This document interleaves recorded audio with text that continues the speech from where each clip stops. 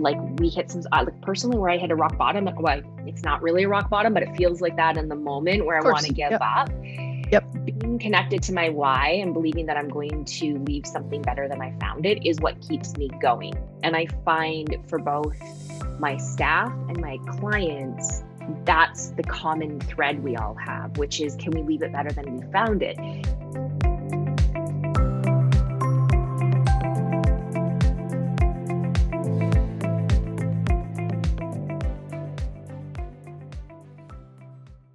This podcast is brought to you by Dentons. We are the largest law firm in the world with offices in more than 200 locations across 80 countries, available to support you everywhere you do business.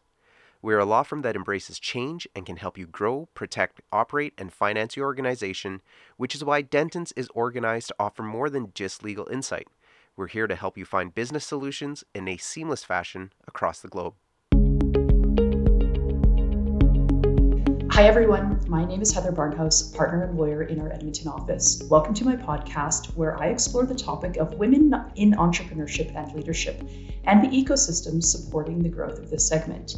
Today I'm joined by Andrea Reindel, founder of Legacy Creative. Welcome, Andrea. Thank you so much for having me. It's great that you're here. Can you give our listeners a little bit of background about yourself and about Legacy Creative? So I started as an entrepreneur like early in my life. My parents were entrepreneurs. I think I grew up with that bone of just always wanting to make the world a better place. And so I've always owned some sort of a business. When I was in my early 20s, I read Rich Dad, Poor Dad and started the classic business of rental properties with my partner at the time. And so that was kind of like my first big success and win in business was rental properties. I still own many of them here in Alberta, where we're both from. And then about 12 years ago, I got introduced to the world of marketing, specifically in publishing, and just really like helping people form their ideas into something that could be packaged and sold. So that's what books really are. Books, online courses, programs, those kinds of things. And so I started to notice, like with those clients that were writing books and they wanted promotion behind their books, they also needed a certain set of other services in order to run the business that's behind a publishing business. So, you know, they were like maybe coaches, consultants, trainers, that kind of person, and they all needed the same sort of support.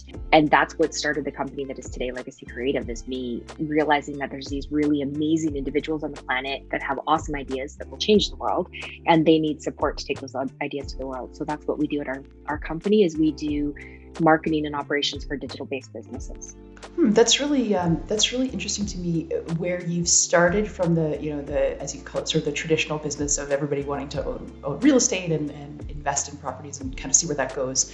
That's not at all related or even really similar to the digital business and providing the support in the background to these other amazing people who can then go out in the world and really produce their great ideas and provide that support. What led you from sort of the first entrepreneurial business that you formed or that you were interested in that was kind of bricks and mortar? That's not exactly the right framing, but very, very much more traditional, to really focusing on a business that is in a supportive role to enable other people to really realize on their passions and on their dreams. What led you to that shift? You know, actually what led me to that shift was passion. And I think that's a kind of a ridiculous word in the world of entrepreneurship in some ways, because I think we all think like passion is this thing that comes and finds us. Like it's like, oh, our passion is hunting for us on a regular basis. That's not my personal experience of how it finds us or how we find it. I feel like passion is something that in every day, when we just pay attention to what lights us up, we start to see what it is that has a pattern of what we really like. And so what led me to this was passion, but it was more me just realizing like I've always loved to support people and help them live their best life. I know that sounds very Oprah-ish. And in reality, okay. I think that the most brilliant people in the world just need more support to be more brilliant. Like that's what I believe. And so that's what led me to this business, was how can I support these brilliant people with these great ideas and help it so that they can do only what they're good at and not have to do what they're not good at. That's really where it started and how it came to be the way that it is. And I think that the more talented we are at something, the more handicapped we are somewhere else. So, somebody who happens to be really, really great at ideas and explaining and teaching and training, they're probably not that good at scheduling or, the logistics behind something or the how or the whatever that might be. And so the more we can collaborate as teams and support people that are really brilliant with skills that they maybe don't have, the better we are overall. So that's really what led me to this, was just realizing there's some really cool people out there that need more support than others. Yeah, it's interesting. I like how you said, so if you're really talented in a particular area, you might also be particularly handicapped in other areas, which I think is true and certainly a theme with the entrepreneurs that I work for. But even more importantly than sort of the handicap aspect, if you will, and to your point around the passion and what are the things that really light you up, the things where you're handicapped don't light you up. And so I think most entrepreneurs where they have a passion for a really particular thing, they are completely disinterested in learning how to schedule or to do the things that don't light them up, because it's a drain on their talent and on their creativity when that's where they are really passionate. That is what really lights them up. And so, the solution of what can you offload or what can you delegate to somebody else so that you can do the thing that you are really good at and the world can, really benefit from that, I think is a really important aspect. And I think it's a tough journey for a lot of people to get to that point. Like they might realize it sort of intuitively that I'm really good at this, or I'm really interested in this, or I can make a really big impact here. But there's all this other stuff in my business that I have to do in order to keep the wheels on the bus and to keep it moving forward. And as an entrepreneur, you're a bit of a jack of all trades, and you have to do everything. Whereas I think the ones that can somehow get to the point where they elevate the impact that they're making are the ones who have taken the time to think about the buckets and where can I really shine, and therefore what can I really move off the plate. Tell me, when you mentioned at the beginning that your parents were both entrepreneurs, did you notice that in their entrepreneurial ventures that there were things that they were really good at, and then there were things that they could have maybe offloaded to be even more impactful? Actually, oddly, no is the answer to your question. My parents were not like strategic entrepreneurs. They were more sort of like haphazard happenstance entrepreneurs. And what I mean by that is, like, my mom particularly was that jack of all trades. She could get anything done. And I think a lot of my competence comes from what I saw my mom accomplish early in life. Interesting. Yeah. She was good at organizing a community and delegating collectively. I don't know that she was necessarily thinking about what am I best at and what can I get someone else to do. She probably was more just collectively trying to organize an army to get anything done at any given time. Yeah, for sure. Where I learned it more so than anything was actually one of my business coaches. And I think that I believe that the quality of our life often lies in the choice of words we use. And so, like, so many of us in the entrepreneur world are taught things like, oh, how do you delegate, or how do you offload? And for those of us who are like really competent and independent, which I sense you probably are like me that way, those words don't necessarily empower us as much. And so what helped me learn delegation was, where do I need support? Like, where can I support someone else, and where do I need a lot of support? And when I ask that question of myself, then I feel like, oh, cool, I just need support in this one area. And that's how I learned to offload and delegate, was shifting my language to where do I need support? And then the crazy thing is, the more you get to know people, and you'll know this too, there are people who like to do activities and tasks that you and I don't like to do. Like, there's people who like scheduling, and there's people who like accounting. Like, the woman who does my books in accounting loves it. And she loves to come back with like this beautiful spreadsheet and, hey, look, I organized all your numbers for you. Fantastic. Super weird. Yeah, fantastic. Super weird. But so happy you did, because then it allows you to, to understand it and not waste time on the things that aren't super exciting for you. Right? Yeah. So I just find it more empowering to ask, like, where do I need support, and how can I ask for support in that way? And then where can I support someone else in something they're not really great at? Yeah, it's interesting. I think another way of saying that, and we hear this from different people who are time management coaches, or different hats like that. where they say that for every time that you say yes, you're implicitly saying no to something, and make sure that you're saying yes to the things that are empowering and the things that are really moving the needle for you. And that'll be different things, like the accountants and their crazy spreadsheets. Like, I guess that's fun for them, so they should clear their desk of everything other than making those fun spreadsheets. Whereas, you and I probably might never want to see a spreadsheet ever again, right? And that's okay, because there are things that we can bring to the table that others can't. I want to ask you about, I was looking at the Legacy Creative website, and on your website, it talks sort of in a few places, it talks about what it means to leave a legacy. And you indicate that, and you referred to it today, that in part means leaving the world a better place than when you found it. And that's kind of part of the inspiration. And I work with many entrepreneurs in my world who feel a calling to their particular entrepreneurial journey. And that means a bunch of different things for different entrepreneurs. But there's often that aspect of they really feel compelled and drawn to their particular journey because of the legacy aspect and what they think that might mean for them. And I'm sure that for many entrepreneurs, the whole entrepreneurial journey itself can be daunting and overwhelming from time to time, because entrepreneurs are pulled in so many different directions, and they got to do spreadsheets like we talked about, and they got to schedule, and they've got to do the thing that they're brilliant at, and they have to answer, of course, to many different masters.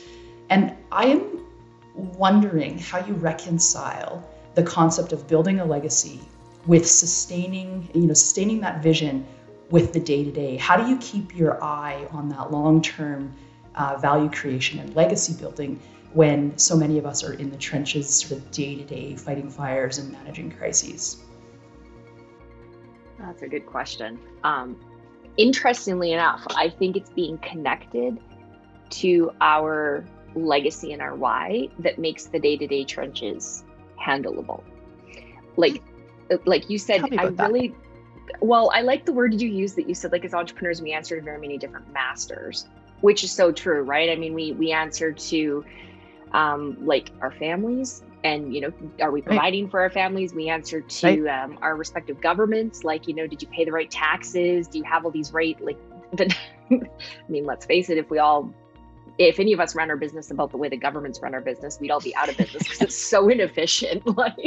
You fill out a form and then it comes back to you like, oh, you forgot these 4 boxes. So you have to fill it out again, right? That's master we answer to. We answer to our staff and our teams. We answer to our clients. We answer to so many. And it can be overwhelming. I know that the number of times where we hit some, personally, where I hit a rock bottom. Well, it's not really a rock bottom, but it feels like that in the moment where I want to give up. Being connected to my why and believing that I'm going to leave something better than I found it is what keeps me going. And I find for both my staff and my clients, that's the common thread we all have, which is, can we leave it better than we found it? And that might be something really small. Like it is a principle in how I run my life. So for example, if I'm in a washroom at a restaurant, and I notice, somebody's left a mess of water on the counter when I get there, it's easy for me to wash my hands, grab my paper towel, dry my hands, and then dry up that water before I toss it in the trash, right? That's a small place we can leave it better than we found it. And also we can do that on a much grander scale or a bigger scale if we build businesses that make an impact and a difference. And I really believe entrepreneurs, we're driven to make the world better, because every day if we show up and we provide value to our clients and our team and our staff, then we're making the world a better place. Yeah, it's interesting that you gave the example of such a small thing that we can all clean up a little water spill, and it does have an impact, and it makes it a little bit better. Do you think that for businesses that are, or entrepreneurs rather, who are running businesses and they're really sort of compelled to their vision because of that, do you think that it helps them to implement policies and procedures that help sort of try to streamline some of these things so that they can stay really focused, so that it isn't so overwhelming with the noise? Or do you think that somehow stifles the creativity and the ability for them to really excel at what they do? Oh, that's another great question.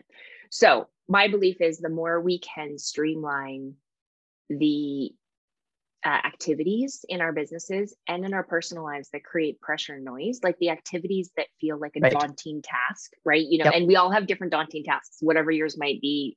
Mine is probably different.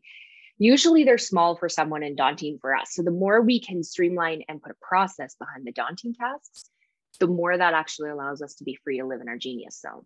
So I do think most of us as entrepreneurs feel resistance to process at the beginning. However, once we've implemented it in our life and our business, then it gets so much easier.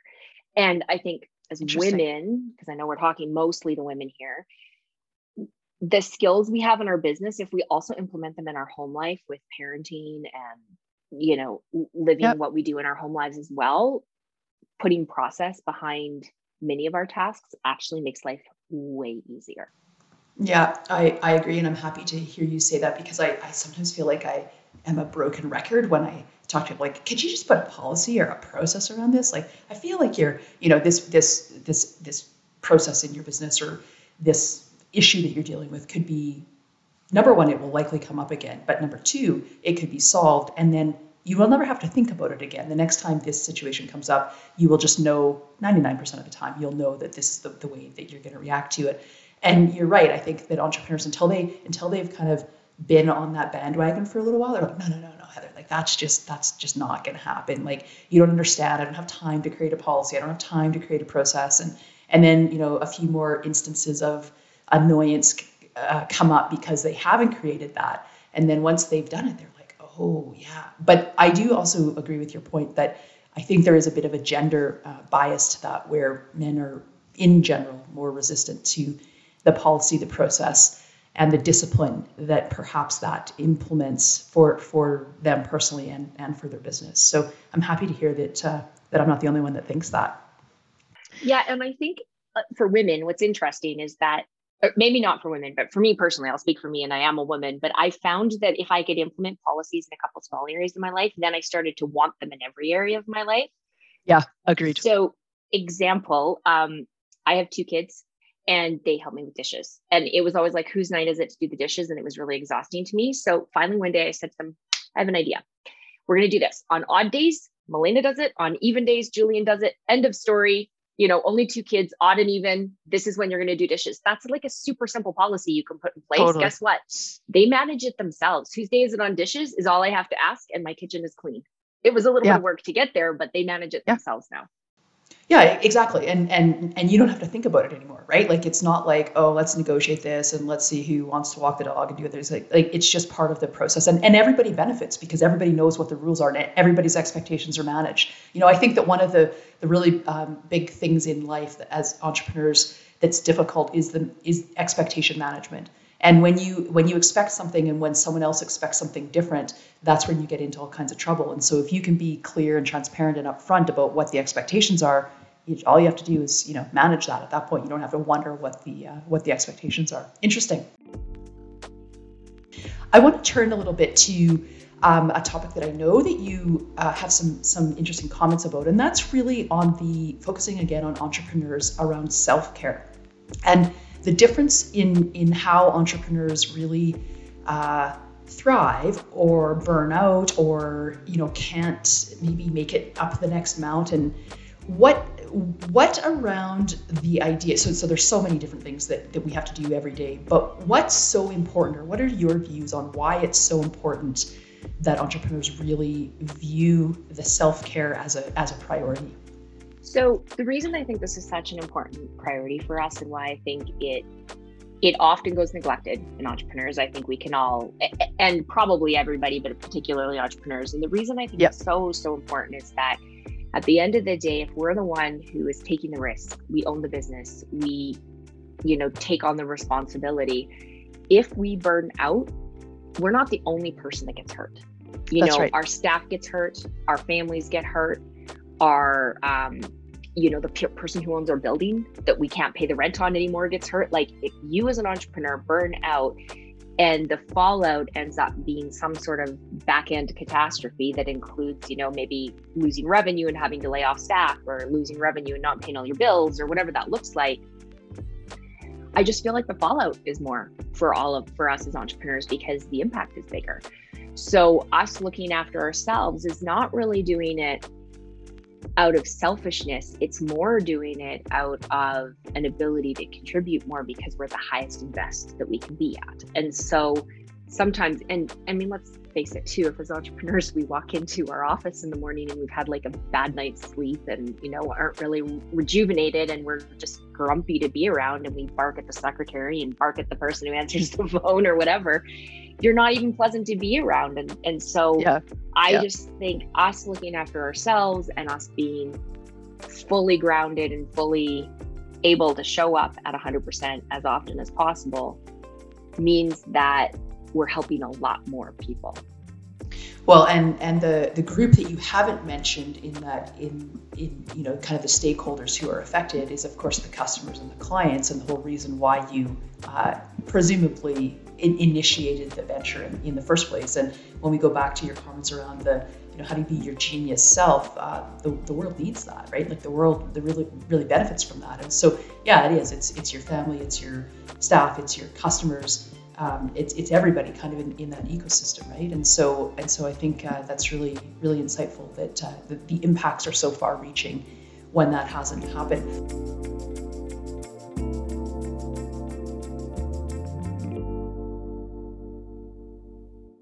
What are some simple things that entrepreneurs can do to keep that concept of self-care at the top of their mind and to carve time and space in their very busy calendars to make sure that they take that seriously? Yeah, so I think the first one is to make it a priority, which means it needs to hit your to-do list and it needs to hit your calendar. One of the things that I often will say to people is, if you want to tell me what's important to me, show me your calendar and show me how calendared your life is. Like for most of us as entrepreneurs, our calendar kind of runs a bit of our life, right? Yeah. Oh, and totally. So the first thing I think is to make sure that it's in your calendar. And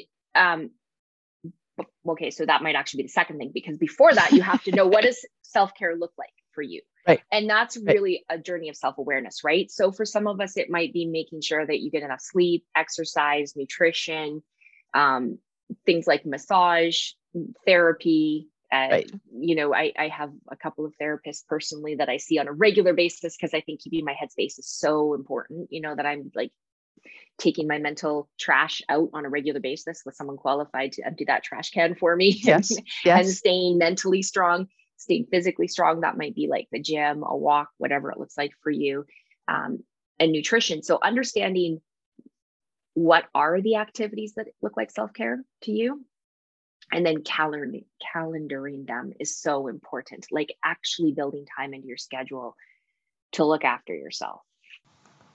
Yeah, interesting. So this goes back actually to the earlier conversation around policy and process. And if you think about that a little bit differently, you could say, you need to make sure that in your calendar you have a process that you're following for that self-care, and that you're making sure, as you said, that you've scheduled the amount of time for the things that are important to you after, as you said, you've really understood what that means for you. And I think it's fair to say that will mean different things for different people, and potentially different things for people at different times of their lives. So when they've got really young kids or really aged parents or whatever, it might look different than at other times in their life. And so I think that you need to be open to the fluidity of what that looks like and what that means for you as an entrepreneur or you as a person.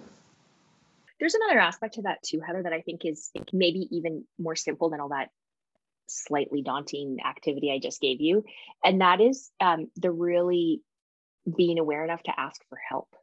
Like we as entrepreneurs are very often the most capable person in the room. And I don't mean that like from an arrogance standpoint. It's just very often what puts us being willing to own a business or be an entrepreneur also means that we're inherently like the one that likes to like control and be capable and all of that.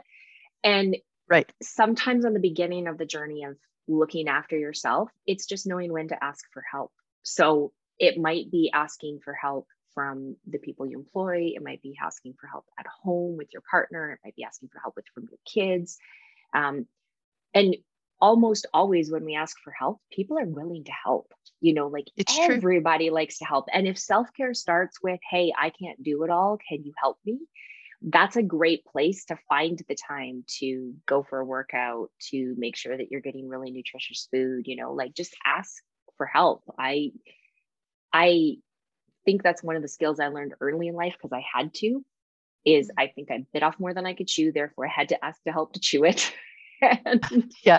and it's one of the things I see people struggle with, where I look at, sometimes early stage entrepreneurs and I think, man, all you have to do is ask and someone will help you.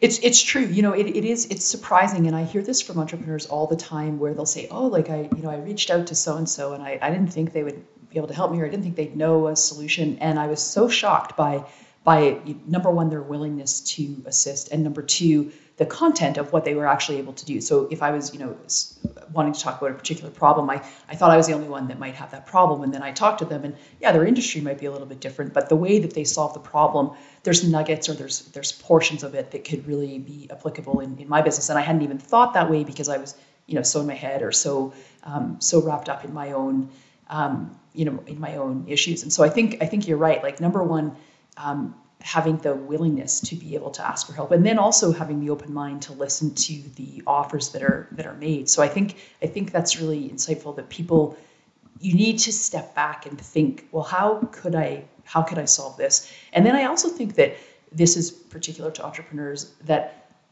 entrepreneurs in general are probably more willing to help other entrepreneurs than people generally, because they've been in the trenches, they've been there sort of fighting the battles. And there's really a sense of that sort of camaraderie and the community in the entrepreneur world, where people are so willing to help. And even if they don't know an answer, I see lots of occasions where people are like, I don't know, but I'm going to connect you to so-and-so because I think they'll be able to, to move this forward or to help you. So so I agree. That's interesting.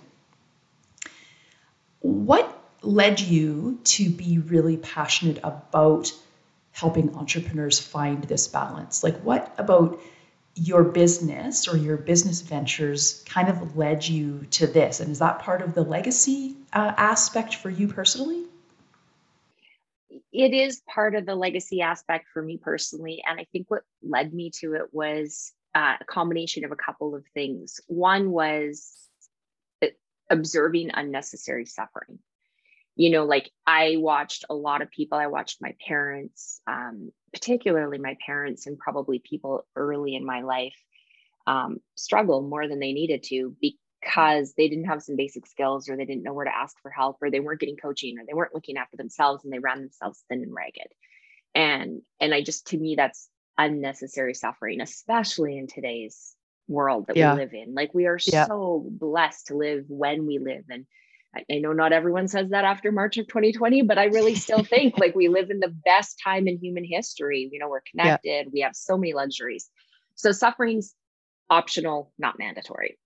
And that's the first thing that led me to this, that makes me passionate about it. And then my own personal journey has been, the more I have looked after myself, the more my business has flourished, the happier I am, the more my life has flourished, the happier my children are. Like, it's this weird thing where when I started looking after myself, I literally could look after everybody else better. I could be more generous with charities. I could be more generous with my time with my clients. I am more present with my kids at their sports games, all because I made myself a priority.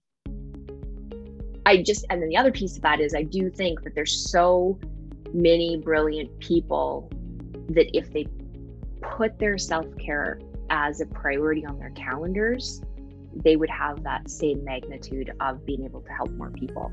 And so while I realize it is self-care and it can have like the word selfish in it, it's actually a way to give back more. Yeah, it's interesting. It's a really different way of looking at that and of framing, the you in the context of sort of the bigger ecosystem that you live in. But back to your comment about the entrepreneurs kind of have so much more at risk, or so much more to lose if they burn out, because then their staff and their landlord and all these other people who are relying on them, their family, they all suffer. The opposite of that is true too. When the entrepreneur is really flourishing and really surviving and doing well, then everybody else gets that sort of consequential benefit of that as well. Where can our listeners find out more about Legacy Creative?